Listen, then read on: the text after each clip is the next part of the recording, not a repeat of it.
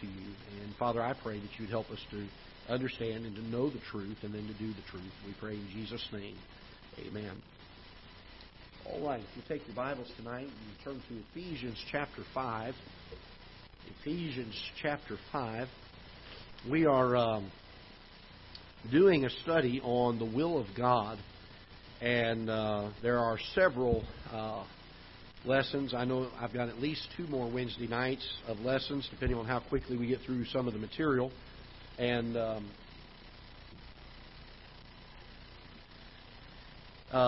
but certainly things that are necessary. For years I had mentioned to folks that I could not tell them what God's will for their life was. If they would ever ask me, I'd say, well, that's not for me. That's between you and the Lord. But I found out and realized this in recent years that God does tell us what His will is in Scripture. In fact, in many places He does. And we can glean from Scripture what God's will is. And I think we misuse the term, obviously. We've mentioned this before, that usually when we ask that question of someone, well, I don't know what God's will for my life is, what we really mean by that is, what does He have for me day by day? What's His plan? What's the race that He's set before me day by day? And I understand what we mean by that. But it is possible not only to know God's will, but it's God's desire for us to know His will. And once we know His will, then we will know better His plan for our lives within that will. And there were 4 statements that I gave you, I think 3 or 4 I gave you over the last few weeks. They're kind of foundational statements. First of all, is God wants us to know His will as much as we want to know it. And He has chosen to reveal it to us in His Word. God wants us to know His will, and He's chosen to reveal it to us in His Word. He wants us to know it as much as we want to know it. The second thing was, His will is only going to be found in His Word by the teaching of it and by the Holy Spirit validating it and giving illumination to it and understanding to it in Scripture. And very important that we understand that when we talk of God's will, that is the only place we're going to find it to know what His will is. And then we will understand better His plan. And try to keep those terms separate in your mind if you can, rather than making them interchangeable. His will never contradict. Number 3, His will never contradict or be in conflict with either His Word or His character. His will never be contradict or be in conflict with His Word or His character. And the fourth one, I don't know if I gave you this or not. I think because it was very similar to the first one, but God does not make His will difficult for us to understand. He's not. Years ago, there was I think it was an insurance commercial or something. There was a guy wearing fishing waders, and he had a fishing pole with a dollar bill out there, and you almost got it. Almost got it. And I think sometimes we get the mindset that God is that way with His will. He's not. God's not playing games with us. He's not trying to trick us. He's not trying to make it amusing or difficult for us. His desire is for us to know His will. And so understand that He does not make it hard for us to know His will. If we're having a trouble understanding His will or knowing His will, it's not on God's side of things. It's on our side of it. Either we haven't read Scripture enough, or we haven't understood the Scripture enough. We've not asked for the Holy Spirit to guide and direct us as we've read the Scriptures. Because God's will is found throughout His Word. Even the Old Testament is a picture to us and helps us to understand God's heart, His character, His will in matters. There are so many things that the ones we're going to be teaching on are ones that say this is the will of God. And specifically, they're in black and white in Scripture. But truth be told, anytime God gives us a command, that's His will. And so not everything that we're going to teach on is going to, the only things we're going to teach on in the series are the ones that are very explicit. But understand that the Bible is chock full of God's will. And to understand His will, we've got to know His Word. We've got to devour it. We've got to saturate. I was talking with somebody this week that was going through some troubles in their life. And as I always do, the very first thing I do is say, how is your personal walk with the Lord doing? Has it dried up? Have you kind of gotten away from it? And it seems like invariably the problems in life seem to come, or at least become burdensome to us when we start drifting from our personal walk with the Lord. And generally, that is the place we always want to start, because if that's not right, nothing else will be right. I can give them all kinds of suggestions and wisdom about how to fix the problem, but if that part is not right, we're just beating the wind. Vitally important.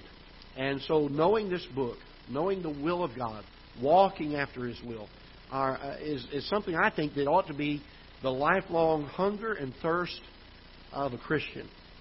Say, Lord, I want to know your will. So Ephesians chapter 5 is where we're going to launch from tonight. I'm going to give you a little more instruction about finding God's will, and then we're going to move to another one of the ones that we're going to be dealing with tonight. Lord willing, if we get that far. Ephesians chapter number 5. We're going to read several verses, so bear with us. We're going to begin in verse number 1. Be ye therefore followers of God as dear children, and walk in love, as Christ also hath loved us, and hath given Himself an offering and a sacrifice to God as a sweet-smelling savor. We could stop there for a moment. And just in those two verses alone, we find a lot of God's will, don't we? It's His will for us to be followers of God as dear children. It's His will for us to walk in love as Christ also hath loved us. And so, again, I want to point these things out as we go along to try to help you be able to pull these things from Scripture, to recognize them, to see them and say, if God commanded us to do that, then that's got to be His will for us. So it certainly is His desire and what He longs for. Verse number 3, but fornication and all uncleanness or covetousness, let it not be once named among you as becometh saints. I'm not going to take and preach every verse, but I want to make a comment on this.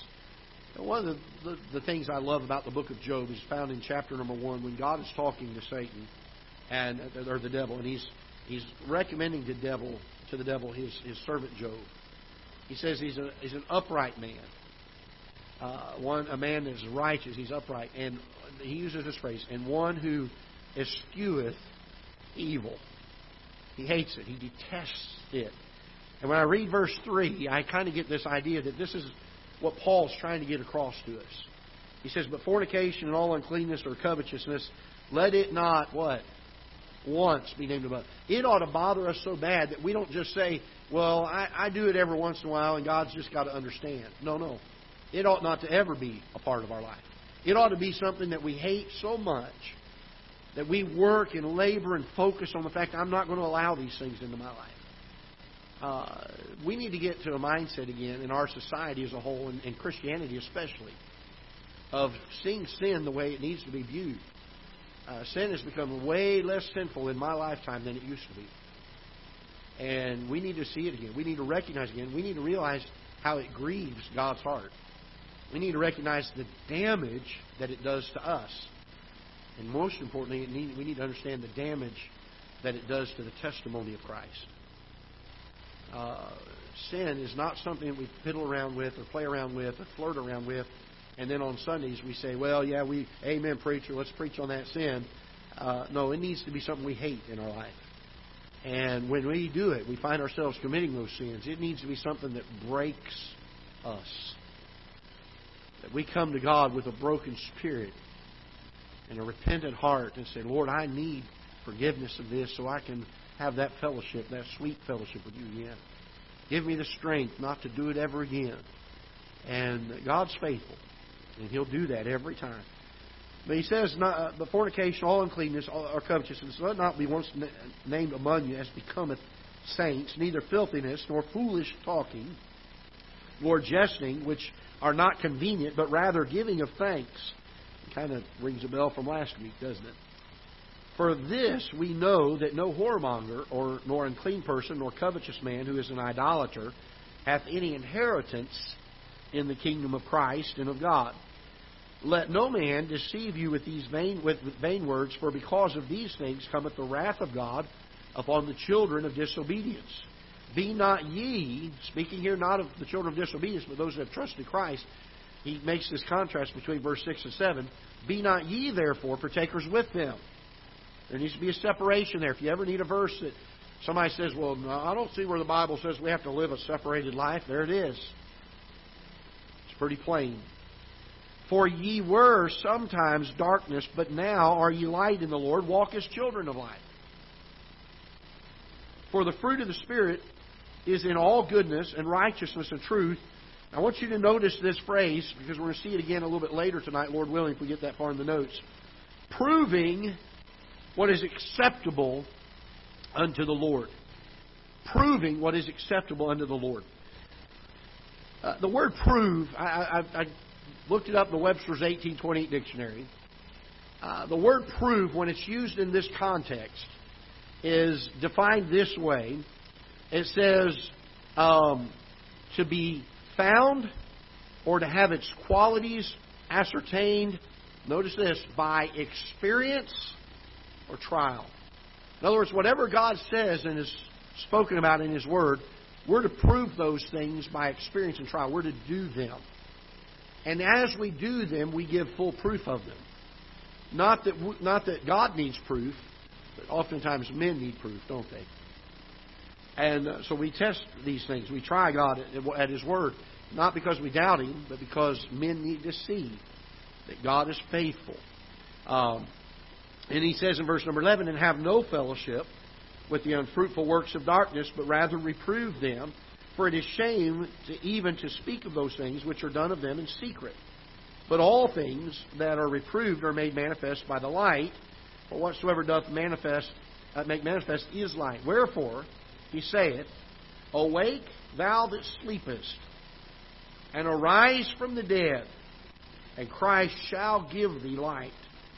See then that ye walk circumspectly, not as fools, but as wise, redeeming the time, because the days are evil.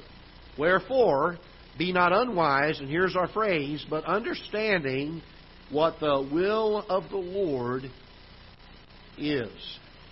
So what is the will of the Lord in this case? The will of the Lord is that we have light, and that we walk circumspectly. Verse 14, it says, wherefore He saith, awake thou that sleepest, and arise from the dead, and Christ shall give thee light. Those that get the light of the Lord Jesus Christ have to follow two requirements. They have to wake up from their sleep, and they have to arise from the dead.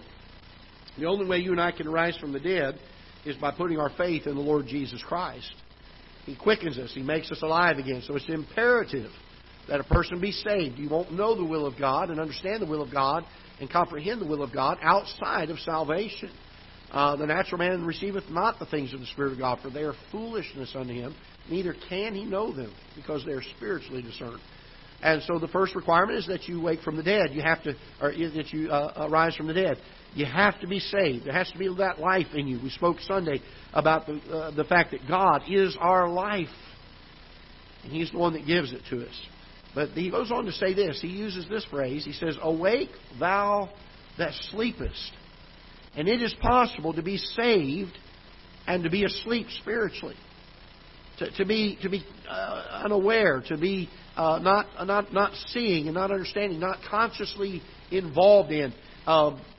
For years when I was youth pastor, I would tell young people, I would say, young people, quit playing church.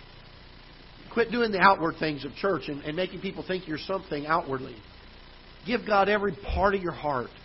Give Him every fiber of your being. Give Him that drive inside of you that longs and hungers and thirsts for you, or for the Lord. And I said, give Him that. Give God that 100%. And this idea of getting our salvation settled, and then we kind of sit back and we enjoy maybe preaching, we enjoy listening to the music, singing the songs, but the vibrancy, the fervency of the Christian life just isn't there. If we're going to get light, if we're going to continuously grow in the grace and the knowledge of the Lord Jesus Christ, let me put it this way. If we're going to be working at being perfect, that maturing work that we've taught and preached on so many times before, we must have the light of God being given to us daily. And the only ones that get that are those that are awake. If we're asleep spiritually, if we're just lethargic, if we sit back and really don't pursue after God and hunger and thirst after His Word, we're not going to get a whole lot of light. And so He tells them that they need to wake from this slumber. And then, so God's will is here that we have the light of God. And He tells them how to do this. He says, awake, thou that sleepest, and arise from the dead, and Christ shall give thee light. And He talks a little bit about this concept of awakening and arising. in the next verse. And he says this, "See then that ye walk circumspectly, not as fools, but as wise." And so he uses this end phrase of this verse, "not as fools, but as wise," to make the connection between walking circumspectly being a wise thing and not walking circumspectly being a fool. And then he goes on to say, and understand that the word circumspectly is made up of two sections of the word circum, which is used oftentimes to mean around. You've got a circumference of a circle. One fellow years ago circumnavigated the earth in a sailboat. It means to be around. And then, of course, spectacly is the same word we get our word spectacles from, and the idea of vision or looking around, being aware of what's going on around you, having your eyes open and understanding the signs of the times and what situation our world is in, and to walk circumspectly. And oftentimes when we define that word in the church, and I've done it many, many times, we put the focus on, folks, we need to be aware of what's going on. We need to have our eyes open, and we need to see what's going on in the world. We need to understand that this world is, whatever we think it to be, in our protective cocoons that we live in spiritually, whatever we think it to be, it is far worse than that outside of our cocoons. It has gone much further than we've even dreamed it would have gone. And being aware of that and understanding that is very important. And that's usually the focus when we teach on this verse, is the circumspectly, the looking around, the watching. But I want you to notice something that this verse says that I think oftentimes goes unemphasized and untaught. He says, "See then that ye," what's the next word? Walk. So it's more than just being aware of. It's more than just seeing the world for its condition. He's saying, when you see that, you need to let your walk be in response to a wicked world. The things that you are doing outwardly ought to reflect, as a Christian, the salt and the light that you are supposed to be in a dark world. I think sometimes we do pretty well, I think, or at least moderately well, with being circumspect. But how often do we say, now that I've seen this and I'm aware of this, I'm going to walk in such a way that I can be light? Why? Because that's God's will. So He's chosen to give light to those that are awake and not sleeping, to those that are alive and not dead. Those are the only ones that can get it. They're supposed to get the light of the Lord. They're supposed to be circumspect and be aware of those things around them. And having the light and having the awareness of what's going on, they are to walk accordingly. And this is the will of God. That we are walking not as fools, but as wise. So how do we do this walk? He does give us at least one thing here. He looks down, verse number 16. He says, redeeming the time. Redeeming the time. If we're going to walk circumspectly, that means we're going to make every minute count. How long is this life? Not very long. The Bible calls it what? A vapor, doesn't it? It appears for a little while and gone. Most of us in this room have gray hair. The rest of us color it.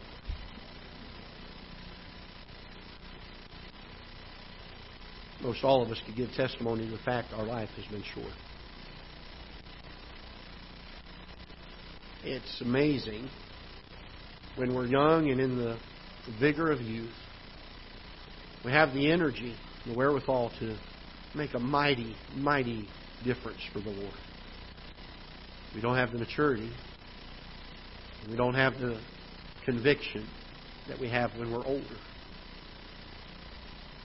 I think the secret to the Christian life is you've got to make every moment count for the Lord. And the danger is this. As we get older, the temptation is to say, I'm tired. I've run my race.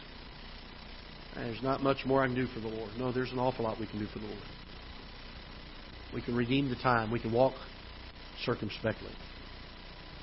And this is the will of God. He says, redeeming the time because the days are evil. Wherefore, be ye not unwise. What did we say the unwise person was? The one who did not walk circumspectly. Either they're neglecting the walk, or they're neglecting the circumspectly, or both. And those are the unwise. It says, wherefore be ye not unwise, but understanding what the will of the Lord is. Well, what's the alternative to the unwise? Understanding what the will of the Lord is.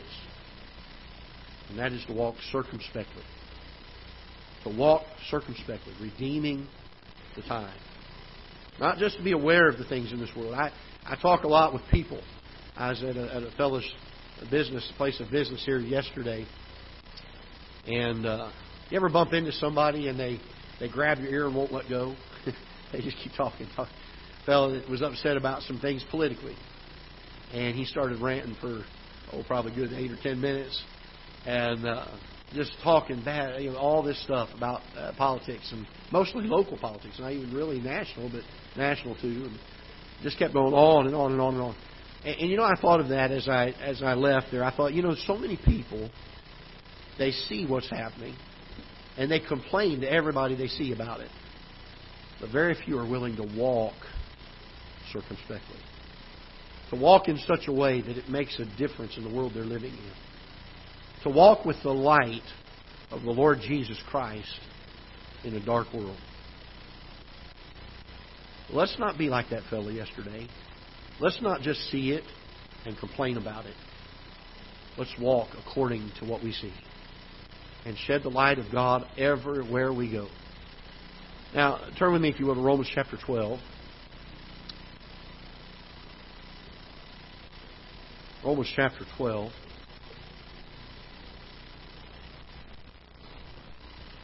And by the way, in verse number 17 of Ephesians 5, you don't have to turn back there.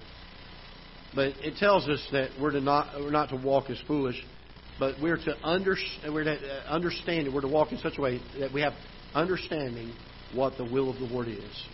And when we are circumspect and we've had the light of God given to us, we will fully understand God's will.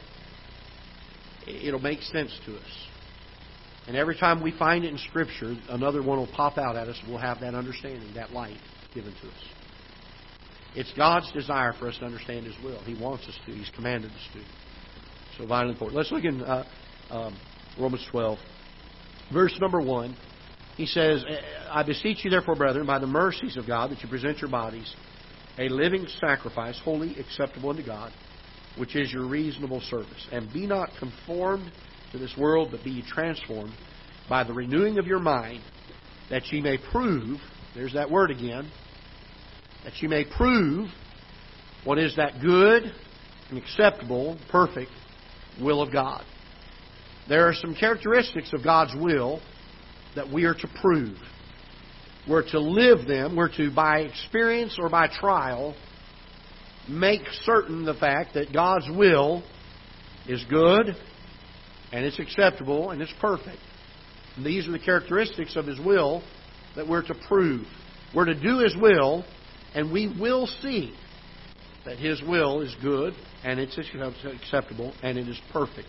But I want us to notice a couple things here, again, that I believe Paul has given to us that are part of God's will for our lives. So first of all, we talked in Ephesians chapter 5 about God giving us light and walking circumspectly and redeeming the time, being God's will.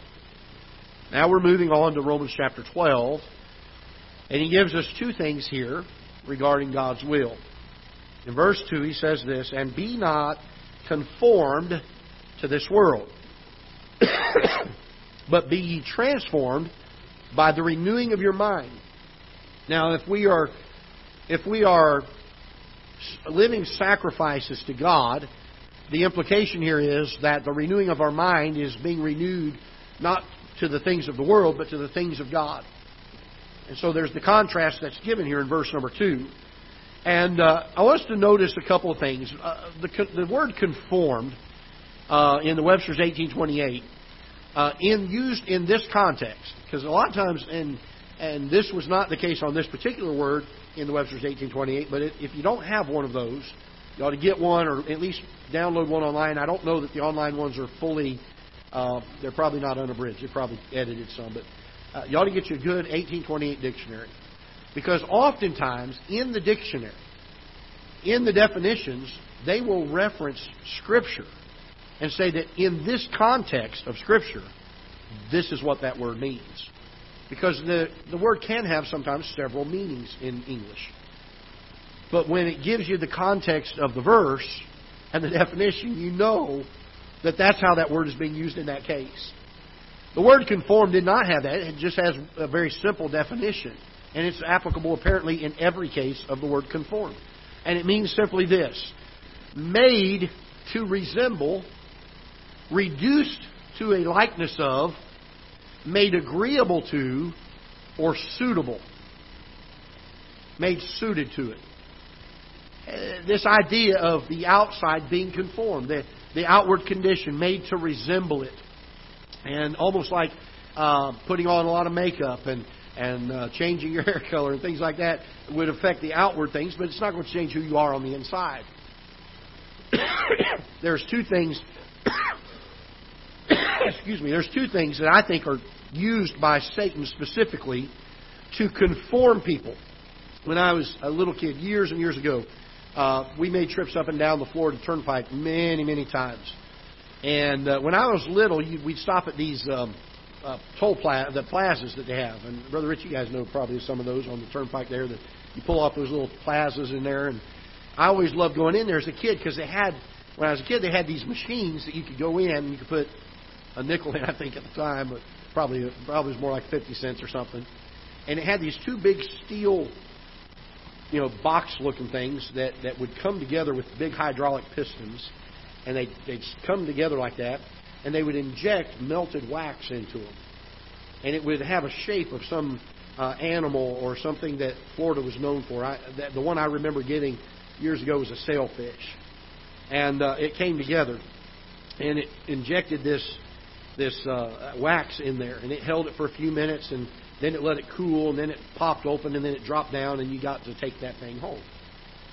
And as I studied about this passage a number of years ago, and I began to realize two things that the world does to get us to conform to it. I thought of that. Because the world will do two things. First of all, it will always try to entice us. And by the way, it's never changed, which is amazing. Because you'll find this all the way back when the serpent tempted Adam and Eve in the garden. He began by enticing them. The Bible tells us that he told them to look at the tree and that you shall not surely die. And the Bible says that when she saw that the tree was good for food and what? Pleasant to the eye, she took of the fruit and gave to her husband also with her, and he did eat. Pleasant to the eye. Enticement. And the world tries to glamorize sin. You don't have to go very far to realize that's the case. They try to make it look cool. They try to make it look, this is where the fun's at. They try to make it look like you don't have to be under that old fuddy-duddy rule. You can get out here and just party and have a good time, and this is where joy and satisfaction of life comes from. No. They make it look good. But go ask the prodigal son about that. He went out and wasted his living on riotous living. He found himself in the pigsty one day. The Bible says that he hungered and he ate the food that was meant for the pigs in the pigsty. You know, one of the saddest statements of that whole story was when he realized where he was at. He made the statement, and no man cared for my soul. He'd had a lot of friends before. He'd had a lot of fun. I'm amazed at Moses' early life, raised in the home of Pharaoh, had everything given to him, had wealth and affluence, and yet the Bible says in the book of Hebrews that he chose rather to suffer affliction with the people of God and to enjoy the pleasures of sin, and here's the phrase, for a season. For a season. Satan tries to entice, the devil tries to entice. He's infiltrated the worldly philosophy. He's caused the hearts of unsaved men to try to disguise and camouflage the sin to look good. If a Christian is strong enough to endure the enticement, then he moves on to the second one. And that is pressure. He tries to pressure us into it. I used to be a youth pastor for a number of years, and one of the big things that we tried to help young people with was young people take a stand against wrong peer pressure. In fact, I said, since peer pressure is so prevalent in your life and so prone to manipulate and cause you to do something, why don't you have positive peer pressure and try to be the one that says you need to follow the Lord and give peer pressure that way? But the truth is, the devil's pretty smart. He's done the same two tactics, enticement and pressure, all the way back to the Garden of Eden. Because think about that. When Eve was sitting there and she's looking at the tree, and the Bible says that when she saw the tree was good for food and pleasant for the eyes, she took of the fruit and gave to her husband also with her. What are the next four words? And he did eat. You know, the Bible tells us that Eve was deceived, but Adam was not. Why did Adam take of it? Because Eve did. It doesn't tell us that Adam took of it because he saw that it was pleasant to the eyes and a tree to be desired for food. He took it because Eve gave it to him. He's put on the spot. Hey, come on. There it is, Adam, right there in front of you. I did it. Here it is. I don't know if any words were ever exchanged. The Bible doesn't tell us that. But just even the gesture of taking the bite of the fruit, whatever it was, and handing it, put Adam on the spot. I think Adam loved Eve like no man has ever loved a woman before. They had perfect love. And when he saw his wife do that, I think he was very strongly pressured. Satan has used those two tactics over the years. He's enticed some of God's people and caused them to fall. He's pressured some of God's people and caused them to say, I'm done. I'm out of here. Too hard. Too much. Paul, at the end of his ministry, said, Demas hath forsaken me, having loved this present world.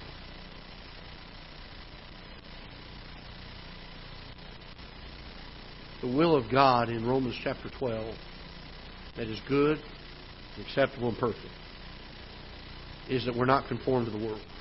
We don't let the world entice us. We don't let the world pressure us. We do not begin to emulate them. Ministries that will get up and say, we've got to look like the world, we've got to act like the world, we've got to talk like the world, we've got to do the same things the world does in order to relate to them so we can share them. Christ has not read Romans chapter 12 and verse number 2. Let me rephrase it. They've not understood Romans chapter 12 and verse number 2. Because God's will is that we not be conformed to this world. But what are we supposed to do? He uses a different word here. But be ye what? Transformed. So I looked that one up in the Webster's 1828. All right? This one is changed in form. Now it uses this phrase, or external appearance. But it's not talking about the same outward condition as the other one, because it talks about it being changed in form. And it uses the word metamorphosed, or transmuted, or renewed. I like the word renewed personally. That which was new at one time, Satan destroyed it with sin, or I destroyed it because of my sinful nature with sin, and God has made it new again. I like that. I like that definition, don't you? I looked up some of these other ones because metamorphosed and transmuted, those are kind of words we don't use a whole lot. Transmuted means to change into another substance or nature. We're to be transformed. We're to be renewed.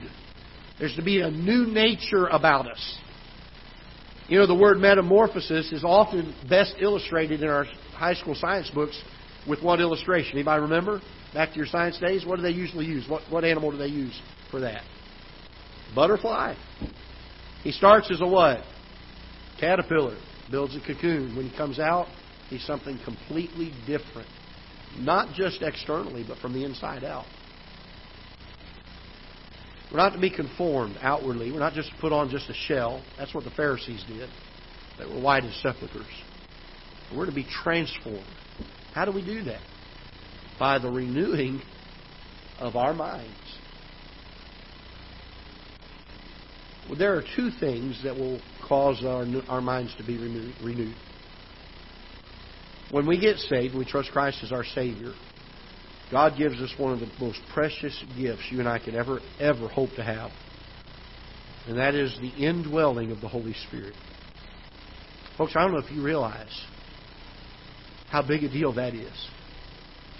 We live oftentimes like it's no big deal at all. And oftentimes we kind of just push Him in the back corner of our life and say, if I need you, I'll come find you. But having the very Holy Spirit of the Almighty God indwelling us personally is what an amazing gift that God has given to us. And He guides our steps. He helps us to have understanding. He helps us to grow in our knowledge of Scripture and to mature. And not only to know that the Holy Spirit is the catalyst that helps us to take it from the head and blaze it upon the heart and cause it to pour out in our hands. Because the Bible says that the fruit of the Spirit is love, joy, peace, long-suffering, goodness, faith, meekness, temperance. Against such there is no law, the Bible says. It's not our fruit, it's His that's working out through us. I used to think when I was a kid and I read that list, I'd be like, Lord, I'm going to try to have those in my life. And the problem was I was trying to make those things happen in my life. And that's not what the Bible was saying there at all. It was trying to say that the Holy Spirit indwells you and you ought to be thankful for it and grateful for it and say, praise the Lord, I've got the Holy Spirit here. I'm going to just let Him do what He wants to do in my life. And that fruit's just going to happen. Be transformed by the renewing of your mind. How do we renew our mind? We renew our mind because of the light and the illumination, the teaching ministry of the Holy Spirit. As we read the second part of renewing our minds, the gift that God's given to us, His perfect, inspired, preserved Word. You want to renew your minds? There it is. In Philippians 2, and I understand that Paul was speaking specifically of a particular area of Christ's mind. He's speaking of the issue of humility. But he does make the statement, let this mind be in you, which was also in Christ Jesus. He goes on to talk about the humility of the Lord Jesus Christ. Who being in the form of God, thought it not robbery to be equal with God, made Himself of no reputation, and took upon Him the form of a servant, and was made in the likeness of man. Being found in fashion as a man, He humbled Himself, became obedient unto death, even the death of the cross. He's speaking of humility, but the gist of what Paul's getting at is the things that moved the mind of Christ ought to be the things that move our minds. How do we know what the mind of Christ is? He's revealed an awful lot of it right here. An awful lot of it. Psalm 119, verse number 9. Wherewithal shall the young man cleanse his way? By taking heed thereto according to thy word. With my whole heart, don't miss this verse, have I sought thee. Oh, let me not wander from thy commandments. The only way I keep from wandering from God's commandments is not only knowing them, but having them affect my heart that gives me a desire to do what I know to be true. Thy word have I hid in my heart that I might not sin against God. I was talking to somebody this week about it. I said, a couple of times I dealt with, first of all, their walk with God. I said, that's always the foundation stone. I said, if the walk with God is right, then there's only one other thing I can tell you to do. And it works 100% of the time. And that is this. Saturate yourself with God's Word. Get up in the morning and begin reading. I know you got to go to work, but on the way to work, turn the radio on, some Christian music or some Scripture reading or somebody preaching good solid doctrine. When you get off on your lunch break, spend some time praying, asking the Lord as you're eating your lunch. I told him, I said, read one psalm a day at least. I said, pick a verse and have a verse of the week or a verse of the month that you want to memorize and commit it to memory. Constantly be pouring Scripture into your mind and into your head. That'll renew your mind pretty quick. I remember years ago when I was studying to do my written test for my pilot's license, and I was talking to a number of instructors, and they had all been through it, and they knew what I was going through, and they kind of chuckled. And they said, "Yeah, it's kind of like drinking water out of a fire hydrant, isn't it? Because it's like there's so much, and you're only getting little bits of it here and there, it seems like, and the rest of it's flying past you, and you're not really getting it all." Can I tell you this? When it comes to our Christian life and renewing of our minds, we ought to have a fire hydrant of God's Word coming at us. And we ought to be drinking as much of it as we can. You say, "Well, Pastor, a lot of it's going right past me." Drink all that you can take. And I love using this phrase, saturate yourself with God's Word. Why? Because it's God's will that we not be conformed to this world, but be transformed by the renewing of our minds.